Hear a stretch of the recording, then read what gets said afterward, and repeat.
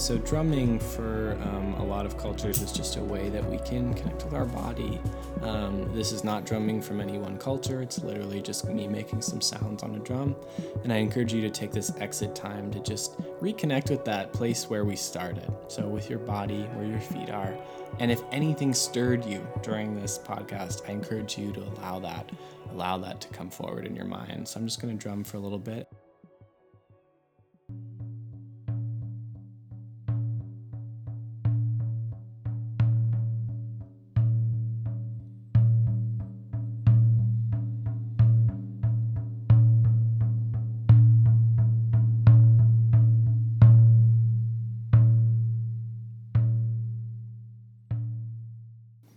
Welcome to Herbal Hour. Today we have with us Miles French.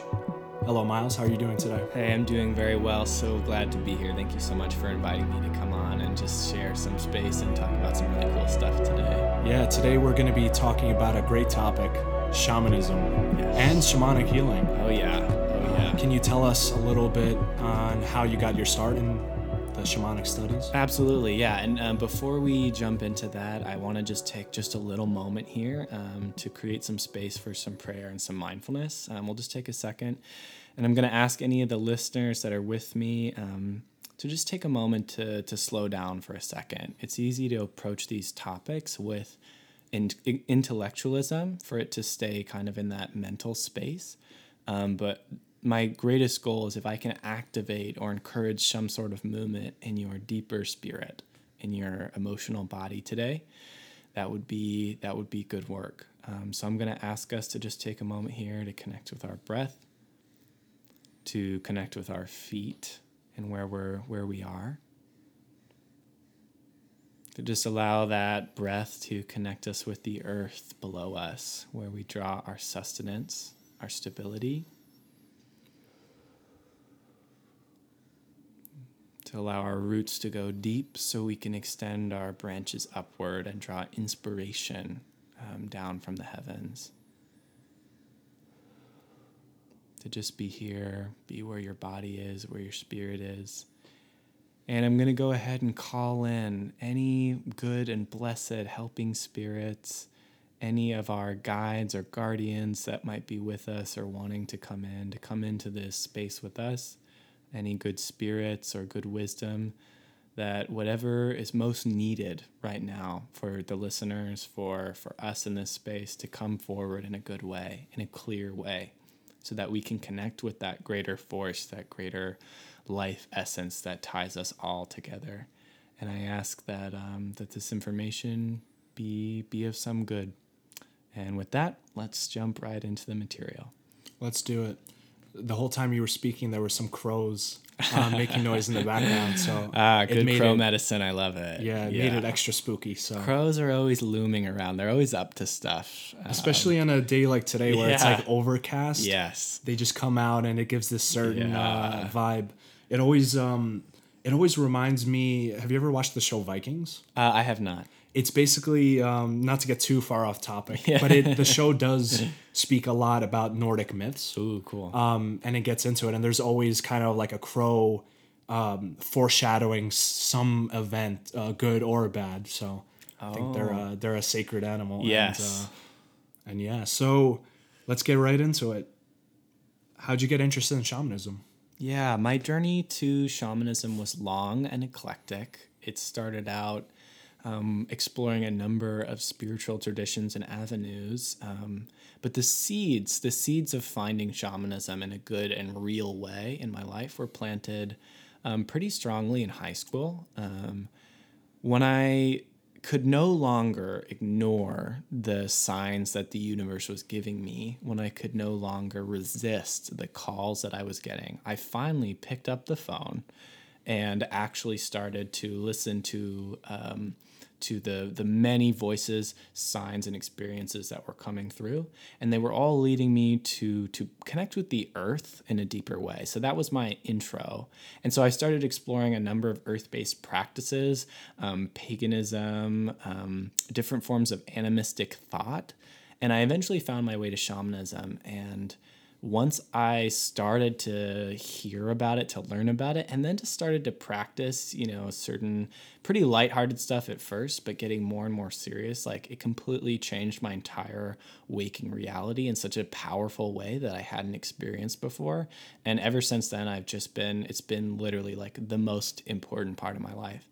And, that led a long and winding road, but I ended up exactly where I needed to be. And I found an actual teacher instead of just working through things on my own.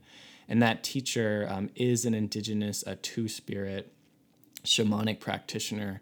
And through that work with this teacher, who I will provide information for if people are interested about learning more about our tradition or what we do, through that work, I have completely transformed my life and found my calling, which is to be a healer, to work in healing, and to help bring light to people and help people find this kind of work too. So that's a very short summary of how I got here. Excellent. That's sounds like a very beautiful story, and we'll definitely delve into more of the specifics. Absolutely. So, for some of our listeners who may not know what two-spirit means, what does that term signify to you? Yeah, that is a term that has been kind of thrown out there and used by a number of indigenous communities. I don't want to generalize too much, but in a very basic sense, I would say a two-spirit is someone who is between worlds, and they are someone who can hold medicines of different balances of different places. And one of the sacred ways that manifests is being able to hold the mysteries of both masculine and feminine in a divine balance. And so a lot of two-spirit shamanic practitioners or two-spirit shamans, if it was a community-appointed term, are often people who are transgender or non-binary. They also may be queer. They may be they fit into different overlapping circles. There's someone who can pass in between experiences, and so I'll just say that I don't want to speak for these people, and I'll let them define their own terms. But that's my very limited understanding of two-spirit, and it's a source of great power and great knowledge, and it's a very difficult road, so one that we should respect greatly. Absolutely. So what's the story of how you got involved in your healing path? Yeah. So I was called to healing through some stories of wounding, and my wounding manifested in some physical illness. I had, periods of time where I was struggling with, kind of a classic story for a lot of people getting into naturopathic medicine, as I'm currently going to school to do. I had illnesses that were not being treated or helped well by Western medicine, but that herbal therapies ended up, healing very quickly in a non-invasive way. Those stories are cool, and I think they're important, but I think the bigger work for me of my healing journey was related to relationship and my relationship with people around me, people who were suffering and sick around me, and my early attempts and calls to try to help them. But in doing so, I was actually jumping into the water with them. And what we mean by that is, if someone's drowning, you want to be in a boat and you want to pull them up out of the water into the boat. If the drowning means illness or trauma or emotional pain or struggles or difficulties, jumping in the water with them and flailing around in there may seem like a powerful healing act. But what you're actually doing is you're actually just harming both of yourselves. And I didn't know that I was doing that. And I lived this way for a very, very long time. I thought that by giving up my power to other people, trying to help them, by being extremely empathetic, existing with no boundaries, was a good and healthy way to try to heal people. And so my healing journey has so much wounding around allowing myself to be wounded and to be trying to help people, but ending up just hurting myself and not getting anywhere with them, not actually helping them. And that reached a number of climaxes and realizations. So I knew I wanted to be a healer. I knew I wanted to help people. I knew I had gifts in that regard, but I didn't have the right avenues, and I didn't have the right life skills and spiritual skills to be able to do that in a good way. And so part of the shamanic work for me is first figuring out how I heal my own wounds, how I go about living with my own wounds and healing those and learning from them. And then when I'm feeling like I'm in the boat, then I can start to reach out and help people get out of the water. Yeah. That's a very common thing that I see, people being caught in another person's trauma, and having this feeling that they need to fix them or heal them. And it's especially disastrous in cases where that other person doesn't actually really want healing. Yeah. Or they may just be paying lip service to them wanting healing, but it's part of their pattern. So we were talking about this previously, right before we started recording, that shamanism or shamanic practices allow an overcoming of that trauma through going very deep into the mind and the psyche and really working on the exact things that are the true causes of these what we would call mental illness and depression, anxiety, et cetera, et cetera. And what I found is that one of the major things that causes a lot of suffering for people is a lack of meaning in their lives. And it's because of the fact that that aspect of meaning, because of materialistic culture, has almost been ripped out, and there's something that the shamans call loss of soul. So there's like soul retrievals. Loss concept. Yeah, absolutely. I'd say that might be one of the most important passions that I have, that I find so much power in plant spirit medicine, in the shamanic way of doing healing, that we can talk about. And I think at the core of that is this recontextualizing our experiences in a good way and re-enchanting the world, bringing meaning, bringing clarity and guidance back in, and bringing play and magic back to the world, because so much of those and their authentic expressions are literally systematically suppressed by ourselves, by our society.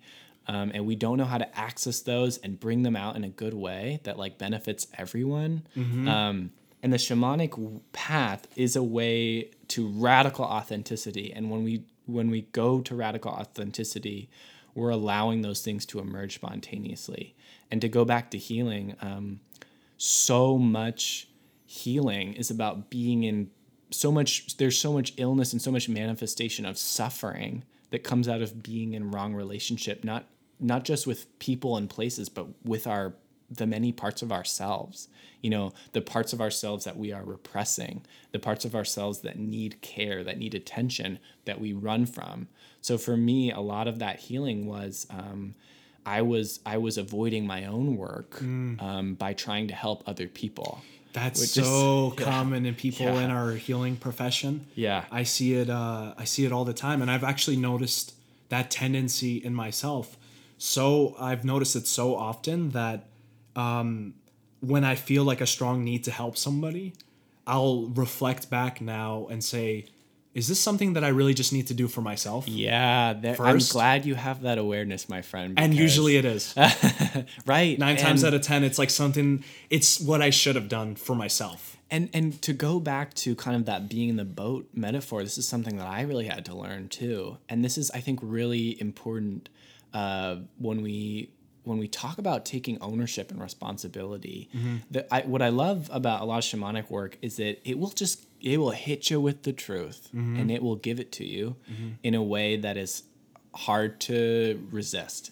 And what I mean by that is a really intense thing I had to learn too about being in people's cycles of trauma with them, is that I actually, by giving up my energy to help them, was literally just sustaining those cycles. I actually was just robbing them of their opportunity to work through that, because I was allowing them to stay in those cycles. I was doing the heavy lifting for them. I wasn't really helping them because we weren't dealing with the root causes. I was literally just codependently caretaking for them in a way that literally got nowhere.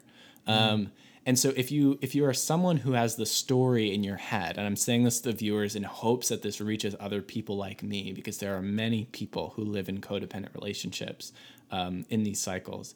If you have convinced yourself that to be a good person, to have meaning, is to give up your energy and your power solely for the sake of other people, you may very well be living and encouraging people's lack of growth, which is a really intense statement to first hear, because I had built a story of being a healer, of being a caretaker, and I had invested my sense of self in that when I wasn't actually helping anyone, and I certainly wasn't helping myself. It was just a cycle of trauma.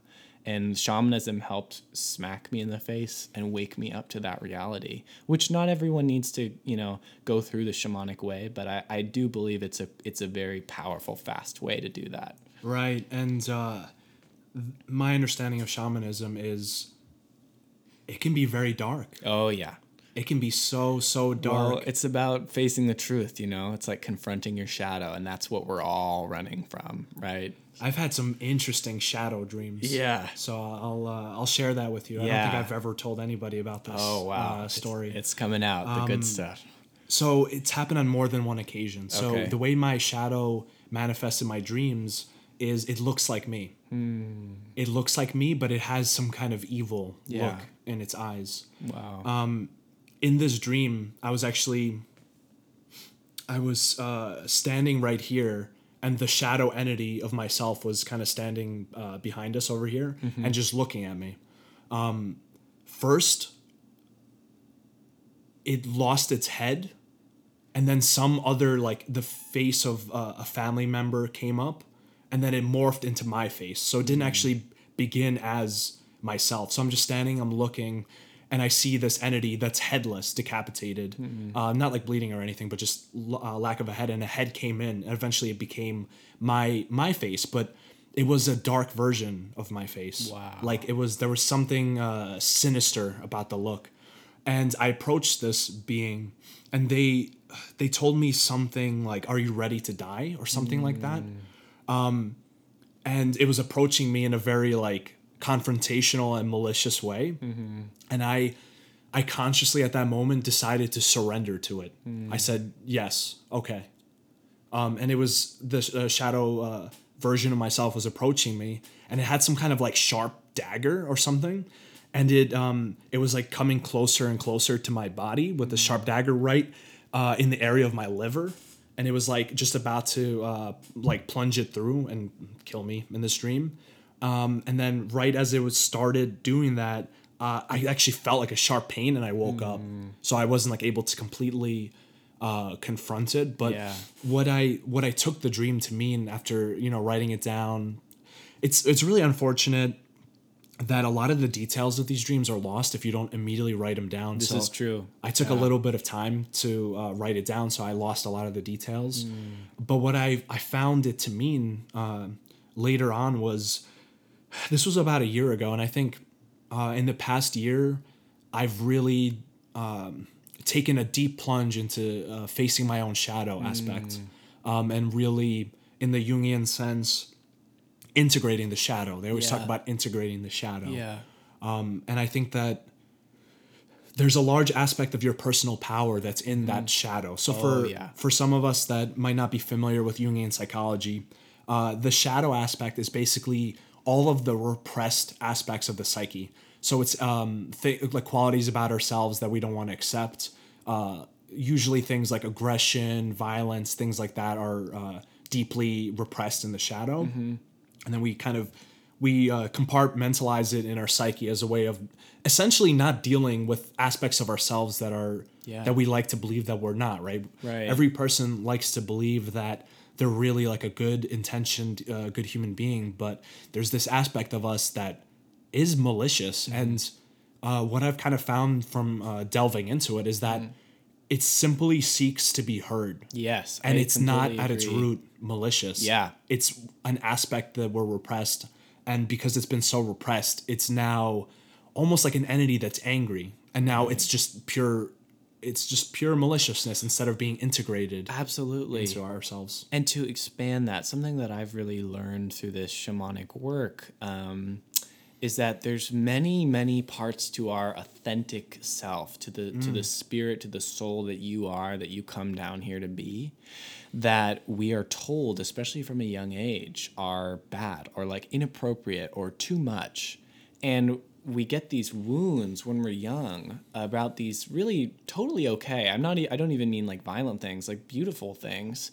And what happens is when we suppress them because we think that we're going to die or we're going to lose love or care if we allow those to exist, which, sometimes in some communities might actually be so. It's actually, it's true in some cases of trauma. That's a survival I want to mechanism. hold that. No, and at the time it's intelligent, right? Like I want to honor the intelligence of children and their ways of dealing with difficult things. But the problem is those parts of ourselves that we basically cut off, we amputate, those don't go anywhere. And what happens is they want so badly to be taken out of that dark place in you that you're running from and holding away, that they turn twisted. They turn evil, or not. Right. Sorry. I did not say evil. What I mean by that is they turn twisted, they turn violent or aggressive because they're angry and they're hurt. And they, like you said, they want to be heard and seen. And it will manifest in so many ways in your life. It can manifest as illness. It can manifest as cyclical relationships, toxic relationships with people. It can manifest as you're someone who wants to be a really peaceful person, but you're so angry all the time. Or like certain issues are just so triggering for you. It can manifest in all these ways. And another thing is, as my teacher says, keeping those parts of yourselves locked away is actually much harder in the long run, energetically speaking, than living your authentic self, which is a state which doesn't take energy. It's like your authentic, a limited source of power. It's like a wellspring of energy. It's a wellspring. But to force those parts of you down is like pushing a beach ball underwater. And what you realize when you start to do this work is, like, we spend so much of our lives living a sad, a false smaller, life. A huskier, shallow version of ourselves, and it's exhausting. It's very exhausting. It's exhausting, and we don't even realize it, how much energy we're spending not being our actual selves. And it's not actually effective. Yeah, no, it doesn't work. We definitely think doesn't work. That being like some other image or putting on a face will make people like us or love us. But actually, ironically, that's the same thing that people don't like and they shy away from because they shy away in themselves. Exactly. So basically, be authentic AF. Is the approach. That I think is the healthiest. It is, and it's hard. I have been on this journey, and I know that some of these original wounds, these core wounds, are going to take a lifetime's of work to undo. But every day, I'm getting better at living more authentically, and my love for the world, the sense of connection, my overall energy and happiness and purpose just gets better every day. But that's a daily commitment. That's a daily commitment to that work. Does it get easier? You get strength back. I would say that shamanic work is not easy work. And so I'm not going to tell you a lie that it's easy. It's not. It's about facing some of the scariest stuff, the hardest stuff to face. If it's easy, you're probably not doing it correctly. Right. If it doesn't scare the SHIT out of you, you're probably not really touching that deep. Yeah, I don't think you're turning over all those stones. Like maybe you're just kind of stroking one. Dipping the toes in the water. Dipping the toes in the water. Yeah. That's so it made me think in terms of dreams, our dreams in a lot of cases, what I've seen is they speak from the subconscious mind. So things that we try to repress, it has to come up in your dreams. Carl Jung said that dreams are the mechanism which the psyche balances itself with. And actually an interesting elaboration on that is that the dream itself is the healing of the dream. We seek to understand it in a kind of conceptual way so that we can kind of have more of an understanding of ourselves, but just having the dream is therapeutic. Yeah. It is actually a really interesting finding that people who are forced into sleep deprivation will, in a lot of cases, have psychotic breaks. Right. Why is that? Well, that seems to point towards the dreams being a way for the psyche to balance itself. Yeah. Now, they actually even found in that research that even if a person is allowed to sleep, but they are forced awake every time they're about to enter REM sleep, which is what we typically think of as the dream state. Even if they get 8 hours of sleep every day, if they're interrupted in their REM and never get it, they still can have all sorts of mental issues. Yeah, absolutely. And I think, we're really disconnected from the weight and power of dreams. I have a background in psych, and when we were studying it, there were like three main theories as to why we dream, and all of them felt so empty to me. Like I think one of the leading ones is it's your brain, your neurons start firing to kind of. It's a random firing. It's random That firing. one's BS. That's not even worth even and what's arguing insane, against. what's so frustrating about that Yeah. is like we know for a fact that dreams are stored as waking memories. They're stored the same way. Your brain doesn't differentiate between a dream memory and a real memory. They're real events that actually happen to us. They have emotional connections. Like you feel emotions, you react, you process things, whether you're conscious of it or not. Give your dreams some weight. Those are actual experiences that you're living through. And your dream mind doesn't necessarily know the difference. So that was a big thing for me, is like treating them with importance and with care. These are powerful. This is a powerful time when your deeper self is in communication with a number of forces. And I know personally that as I've increased my spiritual work, my dreams have gotten a lot more vivid, and some really needed messages have come through. And that wouldn't have happened if I didn't give them weight, if I didn't write them down, if I didn't get enough sleep to dream. I'm working through stuff at night when I'm sleeping, and that's awesome because we're all very busy, especially starting med school. So it's nice to wake up being like, that was really cool, and that's gonna have an impact on my journey. One of the greatest enemies of the path of wisdom is just. This is just a dream. Right. This is just a coincidence. The decontextualizing the empty. This is just a placebo effect. Right. Oh yeah. So that it's almost a weapon of the mind to discount. It is a view that might lead to some deeper significance. So, right. Some people, I've heard it said too, because I'd love to rant and rave about dreams, because I believe dream psychotherapy is one of the lost medical arts that has existed for a long time. Just to give some background, the temples of Asclepius and the mystery schools, the way they worked is they would have people who are ill, and they would come to this temple and sleep there for the night, and they would, prepare themselves and get ready to basically tell this priest what their dream was. And they would use these dreams as a way of interpreting what the illness was and what the cure to it is. And this was over 2,000 years ago. The temples were really interesting too, because apparently they had snakes crawling all around the floors, these sacred snakes or vipers. That's where that symbol of medicine comes from. The rod of Asclepius? Yeah. That's the single one. That's the rod with one snake on it. One snake. The caduceus, which most people think of as the medical symbol, that's the two snakes intertwining with the kind of wing top. And that one's actually more associated with Hermes. And also became a symbol of the medical profession as well. Very interesting. So there was some kind of wisdom they thought to be from snakes. Yeah. Wow. Well, and this is a really important and very hot topic issue for me right now, because I've just become painfully aware of the way we do this to ourselves and the way society teaches us to decontextualize our experiences, to suck them dry of meaning. So, like, I've just been noticing such a trend, especially in Western society, and especially among reductionist kind of philosophy,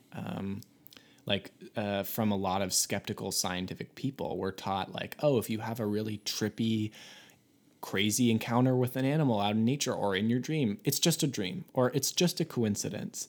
Or, oh, yeah, you're into astrology and you find personal meaning from that. Like, oh, no. Sorry, those are just hydrogen balls in the sky. Those don't mean anything to you. So everything you've just learned about your journey, about yourself, that's not valid anymore. Like, we're going to strip you of all these authentic ways of relating to the natural world, of relating to your own spirituality, your own sense of self. And we're going to give you these shitty prescribed reasons. We can take that out. They're going to give you all these prescribed things that are empty of authentic meaning. And I think something that's really powerful about shamanic work is it helps you find the sources of guidance, the sources of meaning, and to give them serious weight, to take them very literally and very seriously. And once you start to pick up the phone in that way, once you start to pay attention and listen in a radical way to yourself and to what everything around you is constantly trying to tell you, one, you realize that, in fact, everything around you is constantly trying to tell you things, which is life-changing in its own way. Mm-hmm. But you realize you can actually trust yourself more, and that there's an abundant sources of information that are actually here to like help us grow and help us live better, rich lives. And it's anyone can access it. You just have to learn how to listen and to be open to it in the right way. And what I want to say, just why this is so important to me, is like, anyone listening right now, you right now deserve to have spiritual experiences that prove to you beyond any measure of a doubt that there are forces out there that are higher, that are greater than us, and that are trying to get us to grow and to live in a good way, that want to help you and want to see you be the best version of yourself, that there is a bigger picture going on here. And if you're settling for experiences that aren't that, or you're distrusting the experiences that you are, that is a way of thinking that is wrong. That has led us to a false belief, and that if you personally want to experience these things, they're your birthright, and they are there for you. And you honestly, I wouldn't stop until you get those. And I would say that the shamanic way of doing work is a really powerful way for you to get those answers. And I would say, don't take my word for it. Go out there and try it. Please try it, because amazing things can come when you open yourself up to that. Those are some very, very powerful words. Thank you for sharing that. Absolutely. I couldn't agree anymore that one big aspect of why we suffer so much is we've given away our personal power. Absolutely. We say things like, I can't do this because of that, or because of this, rather than realizing that we essentially create the meaning in our life, and we also find it within ourselves. And that path is for us to walk alone. Now, how do you find your way into shamanic experiences? What's your primary method?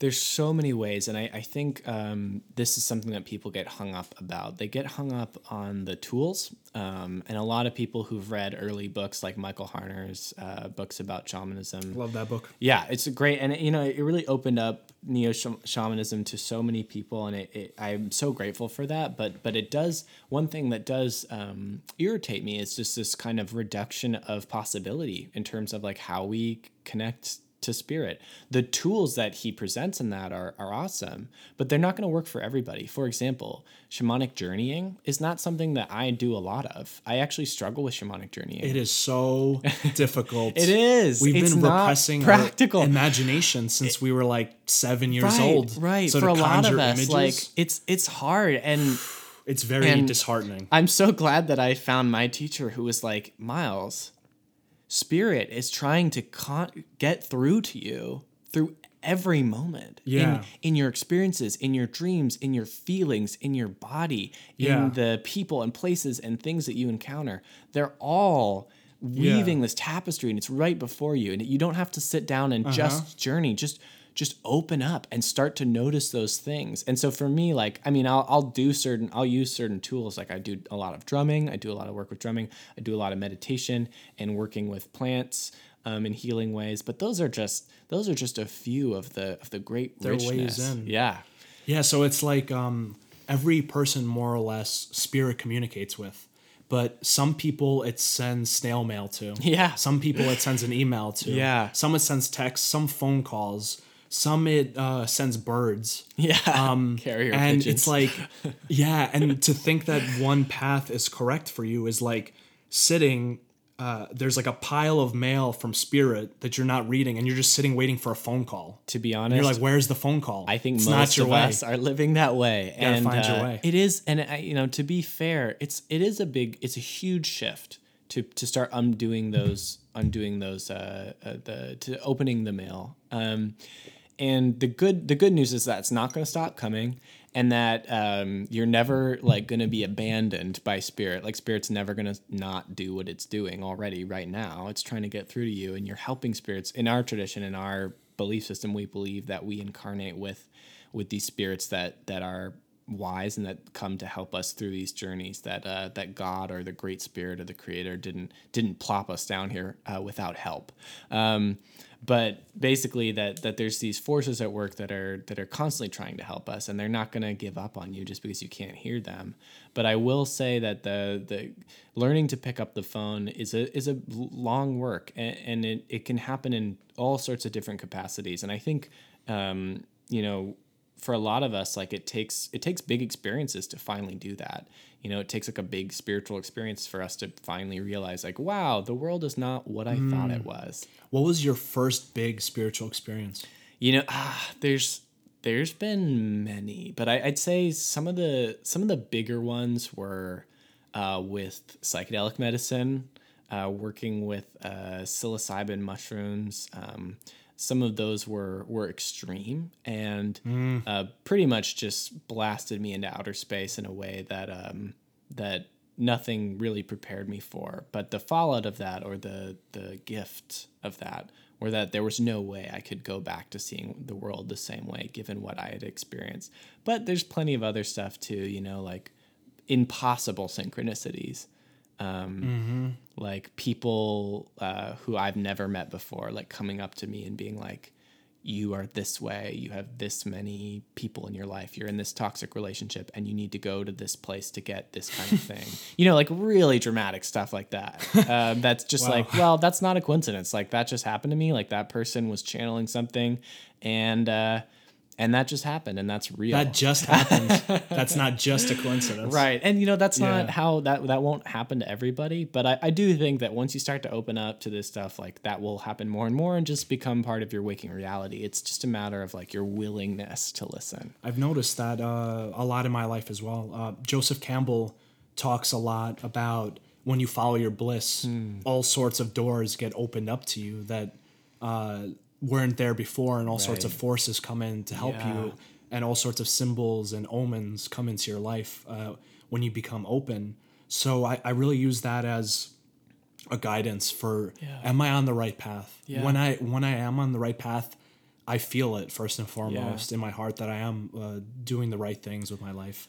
And then I also see it in what happens in my life, and a crow might fly by right when I'm having a certain thought, and it's like very pertinent. Yeah. Things like that, little omens. And I really love that you mentioned the heart. I think something that makes me really sad, but is so important, is that so many of us have been disconnected from our authentic sense of self and sense of place and what our heart wants, because we allow ourselves to be filled with all these expectations and voices that aren't our own. And the key, like the center part of shamanic work, is figuring out like what your authentic self is here to do, what it wants to do, and to learn to follow that with radical authenticity and courage.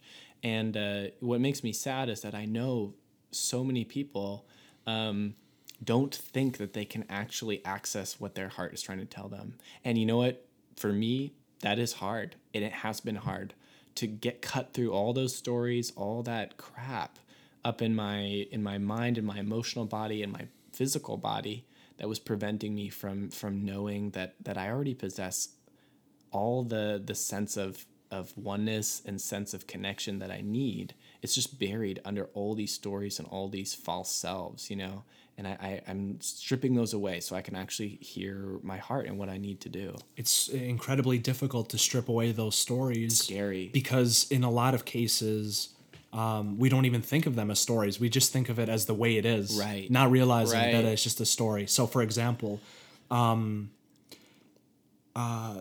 from kind of when I was younger, I always, I was told sometimes by other people that I'm just kind of like disorganized and things like that. And I took it very much to heart, and I just thought, oh, I'm just disorganized. built a That's story the way around it. I am. Yeah. The mess is fine with me. And I built all this coping mechanism around it. And what I'm finding now is like, I am unique in my own way. Yeah. And sometimes that manifests as disorganization. But I realized that things like that are just a skill that you can develop. Yeah. So now I'm not disorganized because Right. I never was. I just thought I Right. was. And that was my story of I am this way and this is just how I Right. am. It's in my genetics. It's in my constitution. It's written in a stone block. Whatever. Like the ways are myriad in which we think that something is very true and unchangeable. But a lot of those things are not actually true once you take the chisel to Yeah. it. Yeah, absolutely. You know, and it one thing that becomes really funny, and the good news about good spirituality and the good news about shamanism is that you will find, as much as the hard work there's a lot of joy and humor in it. And it all ends up being like joy and good sense of Cosmic peace. giggles. Cosmic giggles. Real. If you can't laugh, if you can't find things funny, it's going to be a long road. But what I meant to say is just the things that when you start to strip those away, you start to wonder, why did I build my story around such a ridiculous thing? This is so far from who I actually am. And it just goes to show you how confused and traumatized and deluded we can become to who we actually are and what we're here to do. And that has provided a great source of eye-openingness for me and humor in my life to realize I was wrapping my energy and my power around some really useless things that were so far from who I actually am. We live in a culture that's absolutely okay with you not being yourself. It profits off it, actually. Yeah.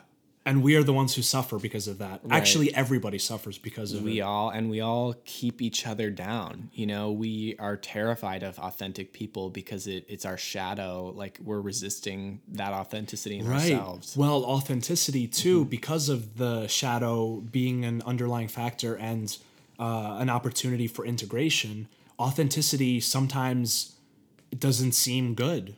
Yeah. Sometimes it's expressing anger when somebody crosses your boundaries. Absolutely. That's absolutely healthy. But if you grow up in an environment where any kind of protest to your situation gets met with violence, you're going to suppress that anger. Absolutely. But where's it going to go? Right. Where are you going to put the anger? And you know, bury it deep. And then where it comes out, it'll come out unhealthily like this. You'll be driving around and somebody will cut you off and you'll just have like almost like a breakdown of like and road rage and all this, and it's because of something that happened a long time ago and you never really you never dealt with it, you never expressed your anger, so it's just going to come up in some random context, but it's not random at all. And that'll keep happening. And so what's really interesting to me is that so many times when we enter situations that re-trigger those original wounds, it's actually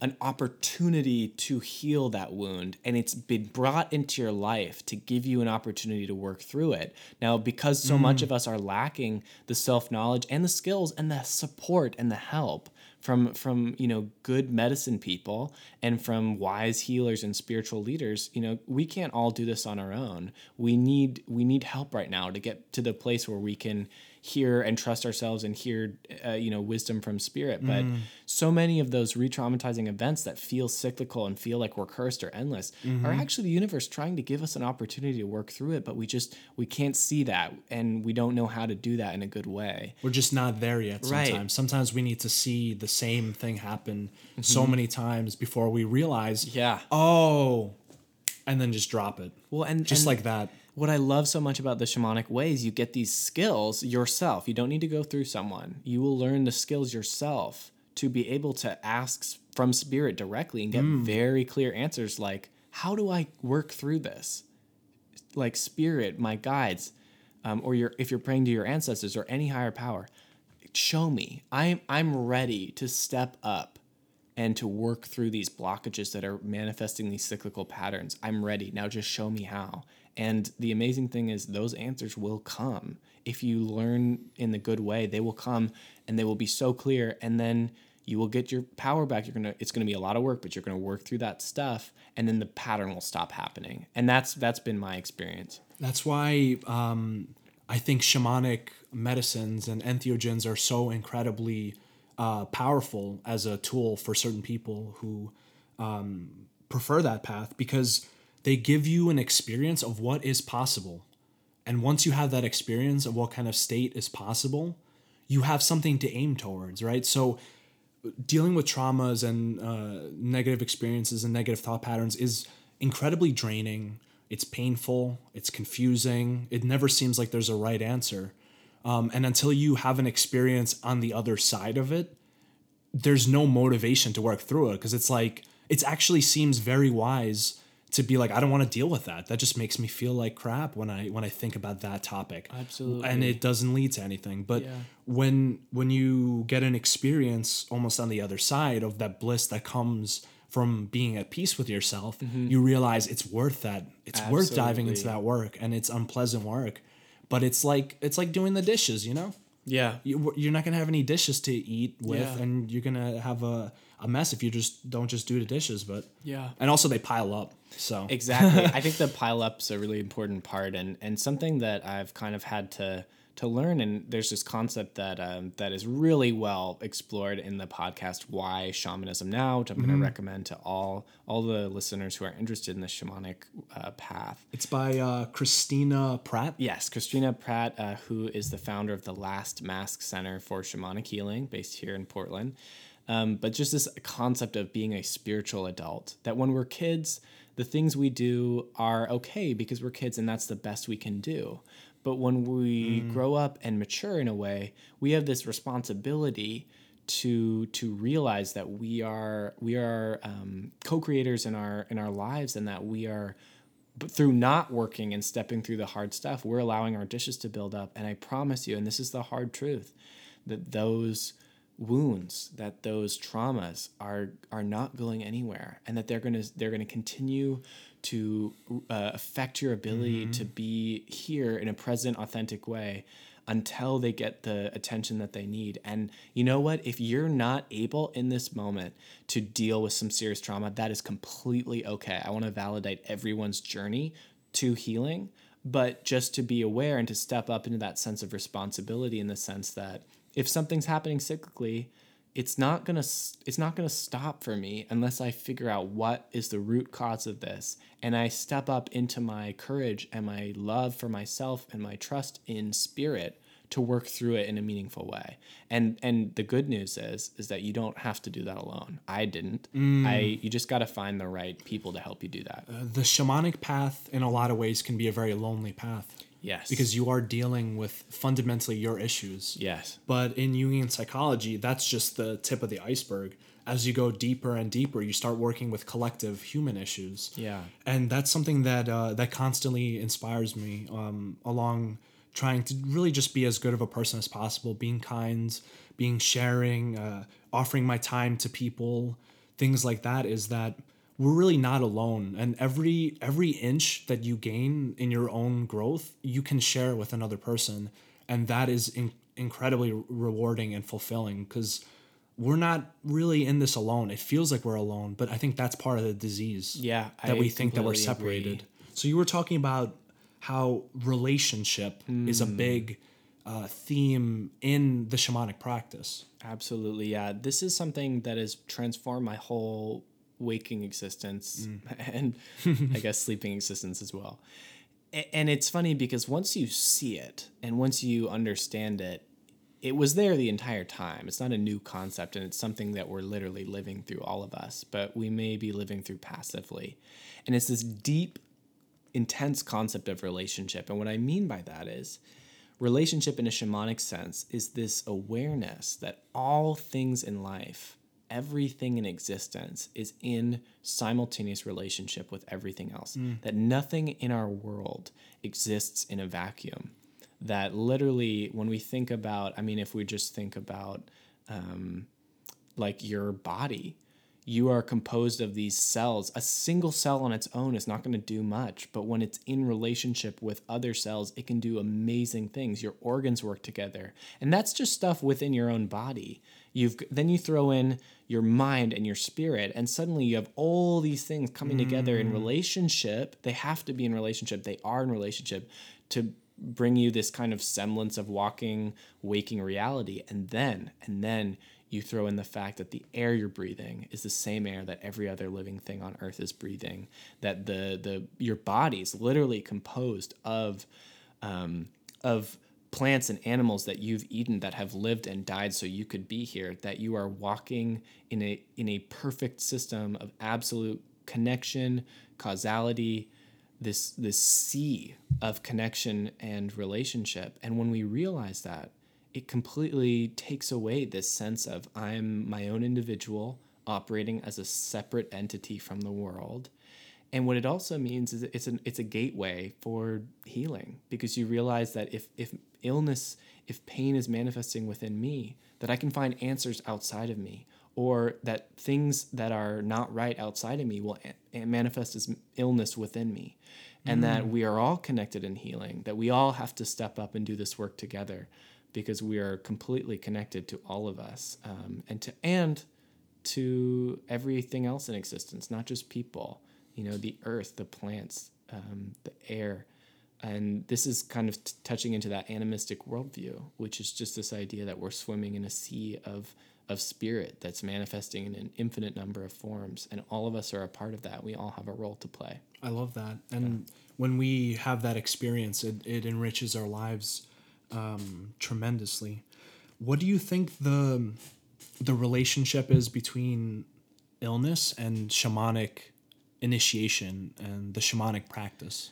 Yeah, and this is a great time to just briefly touch on this. So I just want to say, too, for those listeners who may not understand what we mean by shamanic way, I want to be clear that when I say I'm living a shamanic life or practicing shamanic healing, that is not to say that I claim to be a shaman. That a shaman is a very specific thing, and I will provide a link so that people can read more about this. But that I'm not claiming to be a shaman, I'm not working to be a shaman. But that we can still use techniques that are used and have been used for thousands of years, cultural technology, basically, to access and work with the world and with spirit in particular ways that are useful.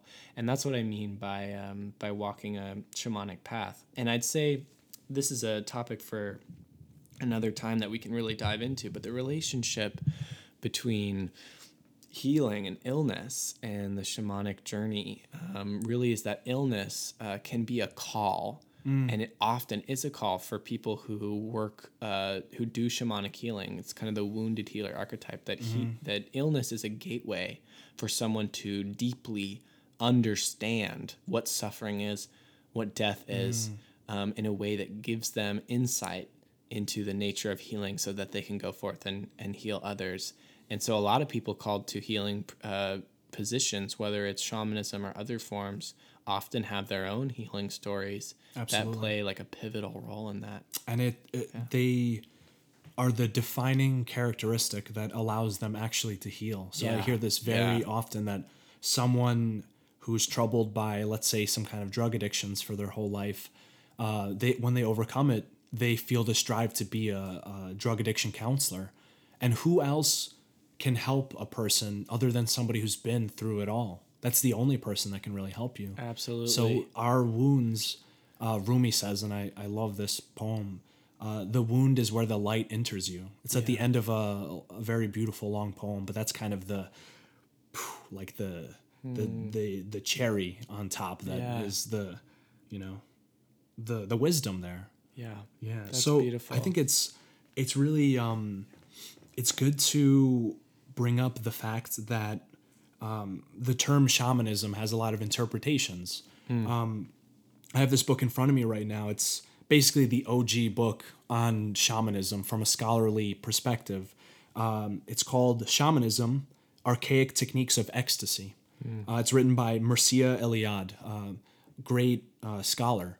And he kind of went deep into these different cultures. And what he found consistently amongst these different cultures across the whole world is that they use certain techniques, whether that was plants or drumming or dancing, or something physical, meditation. They use those techniques for ecstasy. Ecstasy in the sense that leaving the body, like an ecstatic experience, some way of transcending the purely physical consciousness. And for that, he added the term and really popularized it, shamanism. So when we talk about shamanism, we're speaking in a very general term. Basically, all of the practices across the world that are used for coming to a deeper truth. So even some religious practices can be considered shamanic and vice versa. So I think it's really important to define that term. Fortunately, I think the term is pretty good. I think it captures a good aspect and it's specific enough to be useful. Yeah, and I definitely want to hold space for the fact that the word came from a specific tradition. So I want to honor that, and the Tengrism and the Siberian people who that word came from, and now it has been used and has been expanded in a way that that is the word that people use to talk about these kinds of ways of being and these practices. And so I definitely invite anyone who's interested and wants to learn more, and I'd say that this is really important to educate ourselves about what it is and what it looks like, to check out some of the links that I will provide in the show notes, and also to do your own explorations and research, and to know that these ways of relating to the world and to being in the world are not inaccessible to people in a modern context, that in fact, some of these skills are quite practical that all of us can incorporate. You don't have to go be a mystic in some faraway place. You don't have to go on a really long, life-changing journey just to be able to change your life with these tools.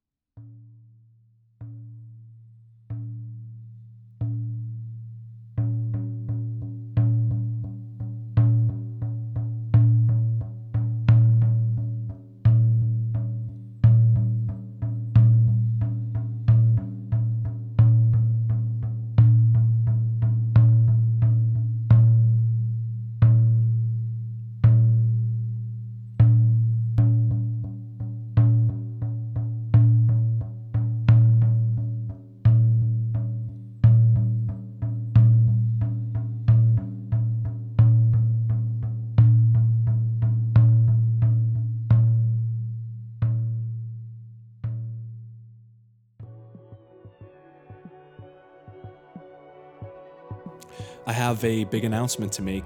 Me and a business partner have started a supplement company. We will be making our own tinctures from scratch, wildcrafted, with the goal of one day actually growing these herbs and harvesting them ourselves to make these tinctures.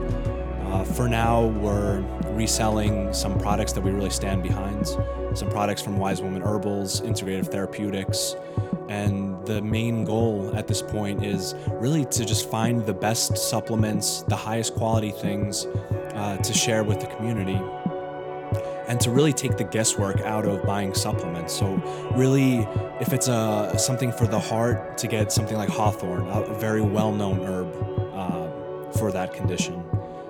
Really to focus in on what are really the key herbs that are helpful, because there's so many supplements out there that have 1,000 ingredients in them, and they're all in low dosages, and they probably don't do anything, and that's why supplements get a bad rap. So the company is called Kentaros Therapeutics, and we have a website that's going to be up soon. You guys can check out. It's called ktherbs.com. That's spelled KT and then herbs.com. Love you guys so much. Please support by picking up a tincture you like. It'll be the same price as you can find in stores or online. However, one of the main goals of the company is actually to take 10% of all our profits and reapply them in the natural medicine sphere to promote this medicine so that more people can get this healing. So this is really a passion project. We got great stuff. We got some tinctures coming in the mail. We got some great compound supplements. Thank you guys so much. Much love. Bogdan out.